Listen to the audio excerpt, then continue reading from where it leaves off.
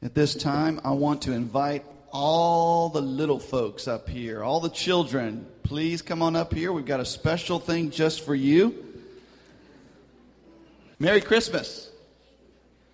Oh, y'all aren't excited about Christmas, are you? Oh, you are? Okay, so Merry Christmas. Awesome. Well, guys, I want to share a story with you. But in order for me to share this story, I need your help. And so I'm going to share a story with you, but I'm going to use these gifts because, you know, we like to open gifts at Christmas, right? Oh, you don't? Oh, you do? Okay. Well, I need a little girl's help first. A little girl who likes to open presents.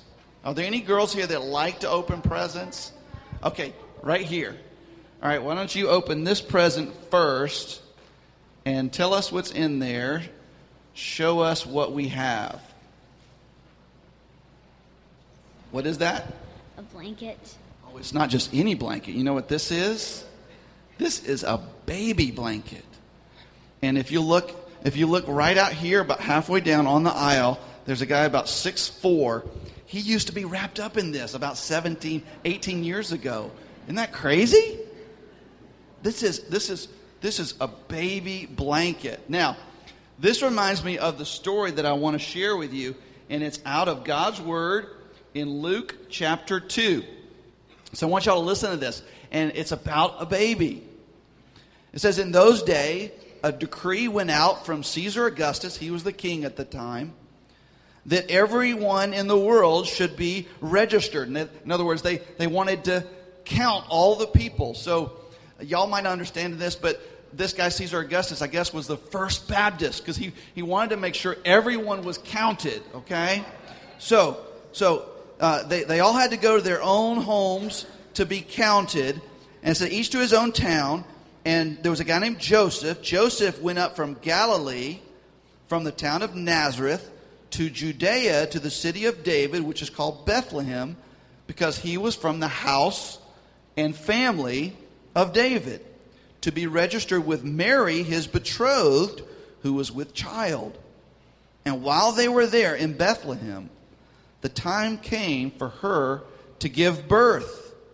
And she gave birth to her firstborn son, and wrapped him in swaddling clothes, and laid him in a manger, because there was no place for them in the inn. And so Mary had a little baby. And does anyone know what his name was? You got that one. Good job. And they wrapped him up in swaddling clothes, and they laid him in a manger. The manger was really it was a feeding trough for the cows and for the sheep that were there with them. I know it's not really made for a baby, but that's where they laid him. That was his crib. And so laid him there. But you know what? This baby wasn't just any baby. This was a special baby. Now, to help me finish the story, I need the help of a boy that likes to open presents. Is there a boy here that likes to open presents? Okay. All right, buddy, watch you. Come here, Christopher. Come here, buddy. Come on up here. Here's the one, Christopher. You open this one up and show everyone what you find inside. Pull it out. What is that? I know it looks like a piece of cardboard with aluminum foil on it, but it's actually a crown. Isn't that beautiful? You don't want to wear? Who wants to wear the crown?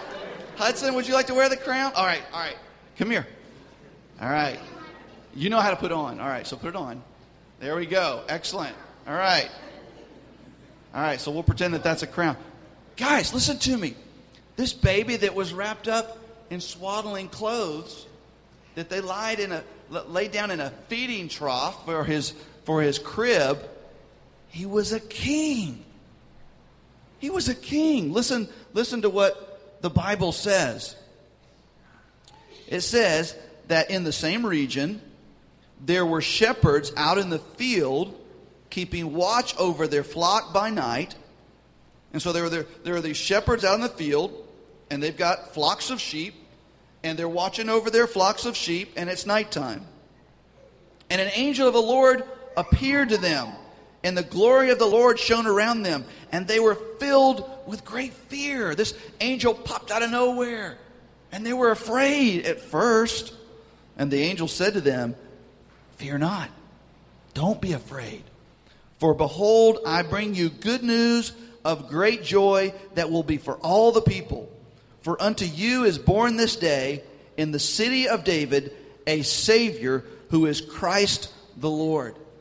So this baby, Jesus, who was born in Bethlehem, is not just any old baby. He was a king.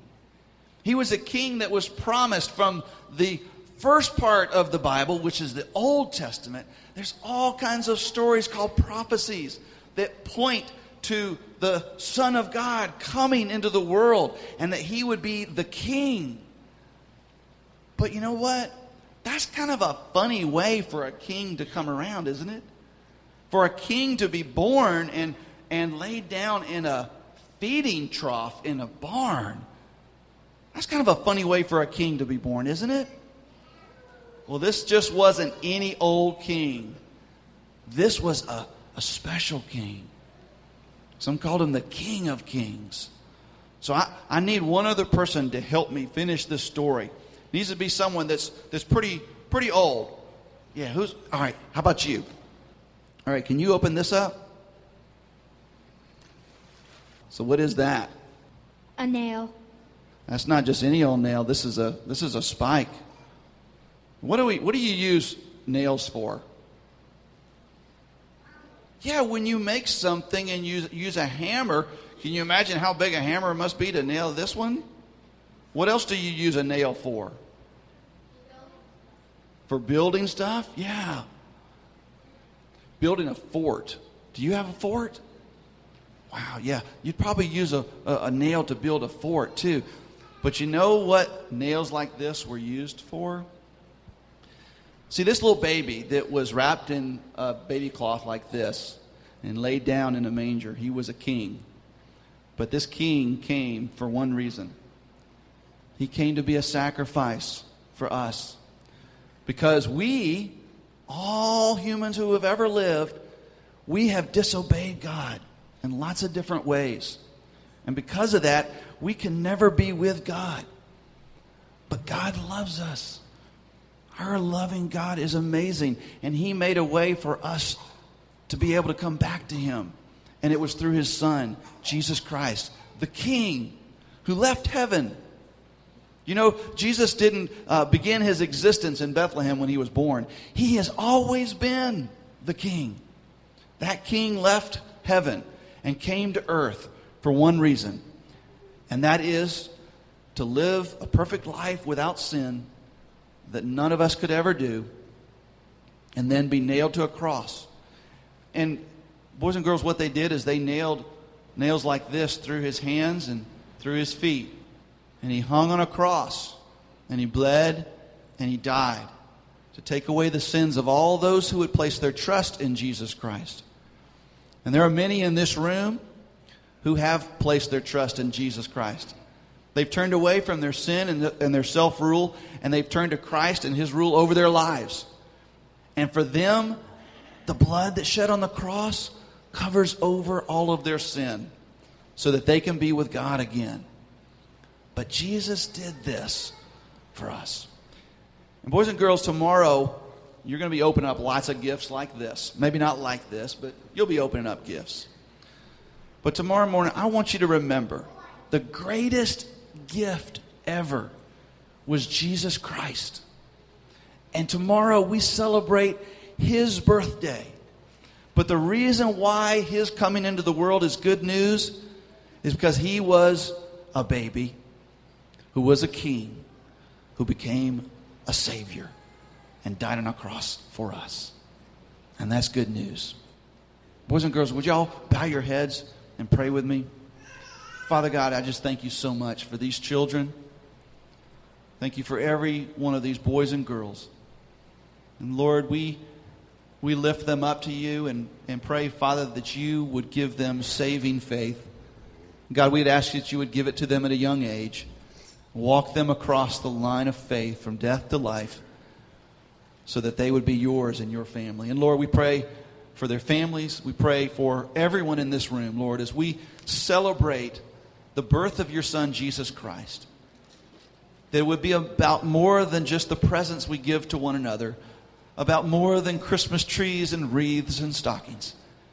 It would be about celebrating the baby who was a king, who became a Savior. We pray this in Jesus' name. Amen.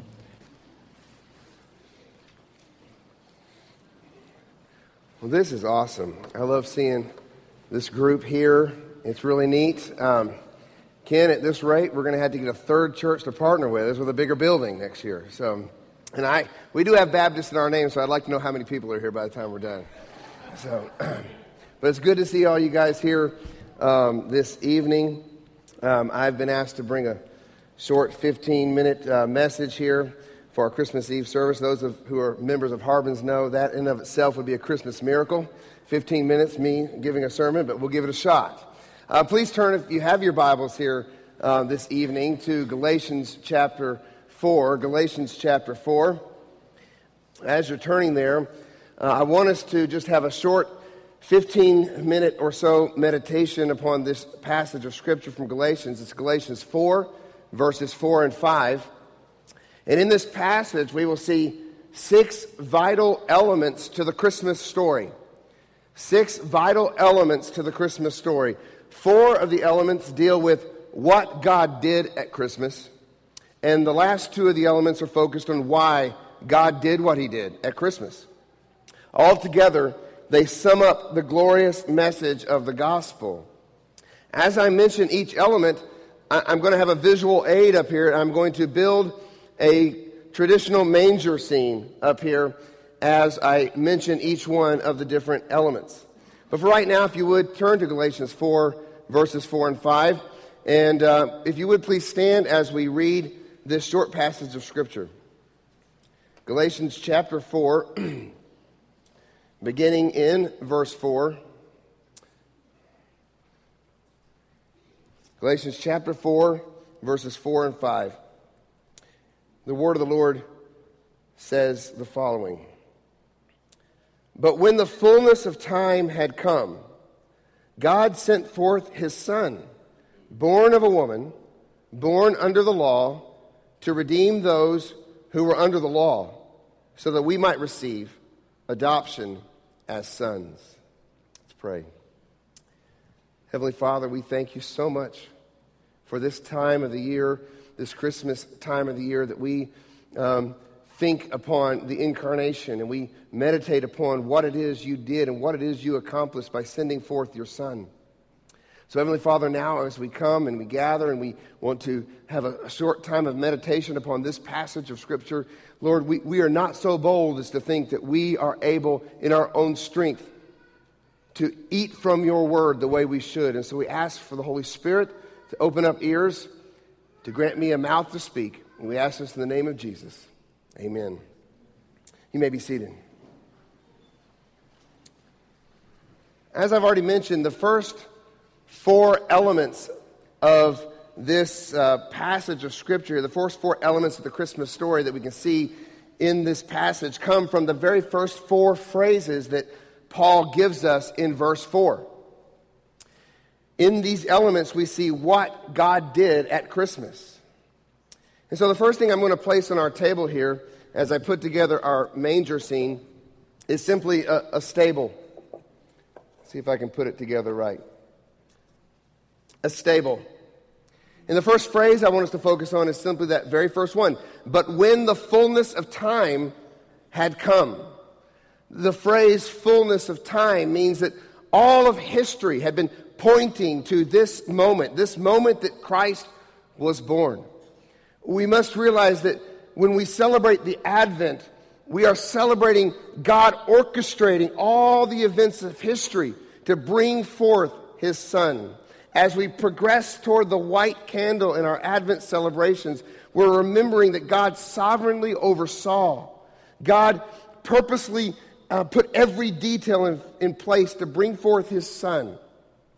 God is the Lord of history. From the rise of Alexander the Great so that Greek might become the global language, to the whim of an emperor who wanted to count his subjects. All of history, every scene, every character, every event, every tiny detail, all superintended and guided by God the Father to bring forth his Son. But this fullness of time also meant that God was gradually unfolding a grand story, a story with a grand purpose.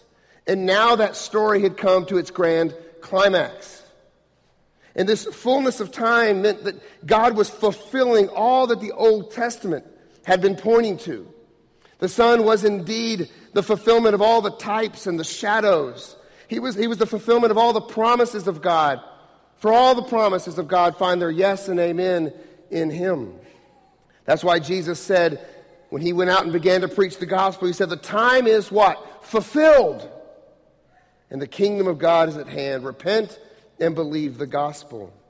Jesus the Son was the goal, the fixed end of all of history. And all was fulfilled in him. That phrase in the Greek, fullness of time, literally means to be filled up. So you can imagine a cup of water reaching its brim to the top of the glass and then spilling over. Jesus was the fullness of time in history, and now we live in the overflow of that glorious event. Now, the next thing I want to add to our manger scene here is actually, I'm going to put two elements up at once simply because this is the type of manger scene we have at our home. But we have Mary here and we have the baby Jesus, and I want to focus on the baby right now, that element of the scene here. So the next statement in Galatians chapter 4 is this: God sent forth his Son. What a glorious statement that alone is. Friends, Jesus didn't become the Son at Christmas. God sent forth his Son. He didn't become the Son in a stable in Bethlehem some 2,000 years ago. God sent forth his Son. He was already the Son. He's always been the Son. John 1:1, in the beginning was the Word, and the Word was with God, and the Word was God. The Father, the Son, and the Holy Spirit, before the ages began, had already covenanted together to save mankind. And so it was that the pre-incarnate Son, who was and is and always will be, chose to come, chose to be sent by his Father into our world. John 17:5, Jesus praying to his Father says this, and now, Father, glorify me in your own presence with the glory that I had with you before the world existed. Micah 5:2 says, but you, O Bethlehem, Ephrathah, who art too little to be among the clans of Judah, from you shall come forth for me one who is to be ruler in Israel, one whose coming forth is from old, from ancient days. So God sovereignly designed and guided every aspect and every element of history to this climax with the sending forth of the eternal Son, but not just sending the Son, but breaking into time and space and into creation itself and sending forth his Son to take on human flesh. And so that's the next element. The next phrase in Galatians chapter 4 is simply born of woman. Born of a woman. And so that's Mary here in our scene. The next great ingredient of the Christmas story is simply the incarnation. Jesus, the eternal Son, partook fully and completely in humanity. It's shocking and beyond comprehension to imagine that the eternal Son, the second person in the Godhead, developed in Mary's womb. He was born a bloody birth, like every human birth. It wasn't some magical, special birth that was different than every other human birth. It's just as bloody, just as hard, just as painful as every human birth. And the Word became flesh and dwelt among us. And though he was in the form of God, did not count equality with God a thing to be grasped, but emptied himself by taking on the form of a servant, being born in the likeness of man. Born of a woman. Genesis 3:15 promised us that the seed of the woman would crush the head of the serpent. That's the very first gospel promise in all of Scripture. And at the fullness of time, when the fullness of time had come, in a little stable outside an obscure city in an insignificant province in the Roman Empire, the time came. And the seed of the woman came. And the head of the serpent was being crushed. Next, we read that he was born under the law. And so I want to place another element in our scene here. Let me place Joseph here. He was born under the law. This is so important, especially in the context of Galatians. Paul's been arguing that Jesus is the fulfillment of the law, but he was born under the old covenant law, and you remember the genealogies that show us he comes from the line of David and from the line of Abraham. He was born under the law. He was a Jew under the old covenant law, and he was obligated to keep the law. He was under its heavy yoke, and he was the only man who ever kept it fully. Every iota, every dot. He was the only man born under the law to keep the law, the letter of it and the spirit of it. Now, those are the first four elements of our gospel story, the first four elements of our Christmas scene, and it tells us what God did, but why? Well, we get to verse 5 now in Galatians chapter 4, and the first thing we read there is it says, to redeem those who were under the law. To redeem those who were under the law.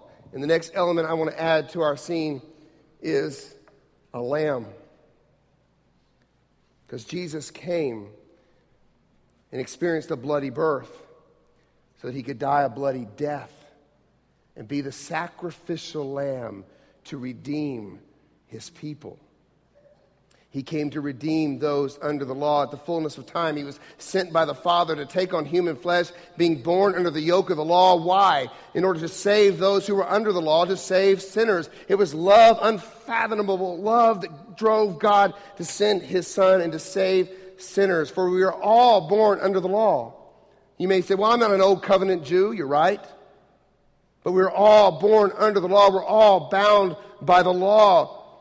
We have the work of the law written on our hearts, is what it says in Romans, while our consciences also bear witness, accusing us, for we all know we are lawbreakers. We all know we are sinners. We all know we are rebels against our Creator. For all have sinned and fallen short of the glory of God, and the wages of that sin is death. But what love that God has, that he would send his Son to redeem, to purchase back those who had rebelled against him. We were enemies of God. Yet he chose to redeem us. But more than that, the eternal Son actually took sin upon himself. Galatians 3:13 says that Christ redeemed us from the curse of the law by becoming what? A curse for us. So forgiveness of sin, redemption is the reason for the season.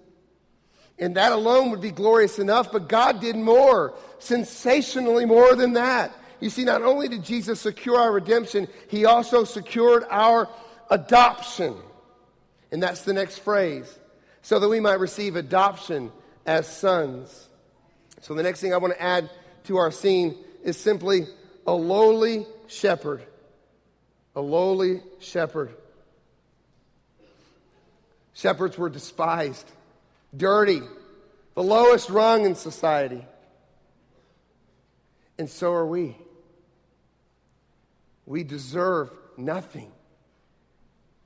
Imagine a shepherd being adopted into the family of a king. Oh my. Imagine a rebel, an enemy against God, being adopted into the family of the king. It's exactly what happened. Those who place their faith in the Son are given redemption from sin and are actually given adoption into God's family. It's one thing to be forgiven by a just judge of the universe. It's another thing to be declared part of the judge's family. To become one of his sons, to become a co-heir with Jesus Christ himself. The spectacular truth of Christmas is that God not only saved sinners in his courtroom, he adopted us into his living room. It's an amazing truth. He exonerated rebels and then declared them righteous. For we were given the righteousness of his own Son, the perfect law-keeping Son of God, who kept it on our behalf. We read, for our sake he made him to be sin who knew no sin, so that in him we might become the righteousness of God. And that's what Christmas is all about. The Father sent the Son in his perfect timing to be born in the flesh and to be a perfect law-keeping, obedient Son. And he did it for us, to redeem us, to adopt us. So I'm going to close with this passage of Scripture from Ephesians. In him we have redemption through his blood, the forgiveness of our trespasses according to the riches of his grace, which he lavished upon us in all wisdom and insight, making known to us the majesty of his will according to his purpose, which he set forth in Christ as a plan for the fullness of time, to unite all things in him, things in heaven and things on earth. Let's pray.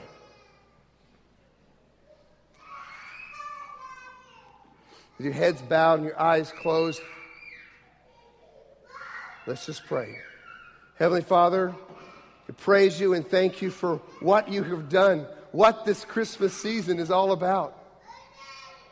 And Lord, it would have been enough for you just to forgive us of our sins. That would have been infinitely more than we ever deserved. But we've been brought into your family. We'd be satisfied just to be sitting outside your court. But you brought us into your home to belong to you as co-heirs with your Son.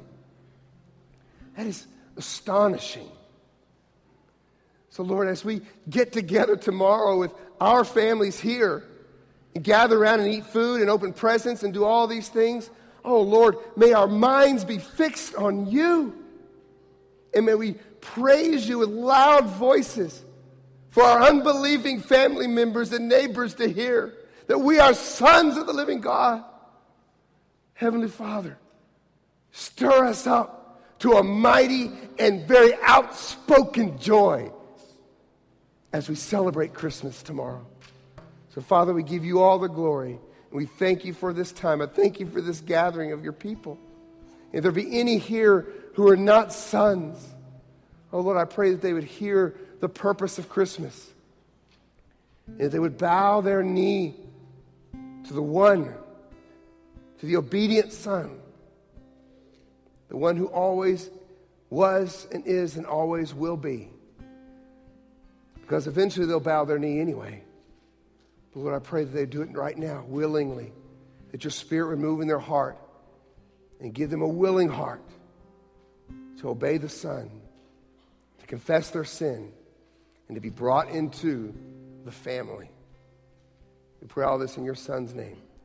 Amen.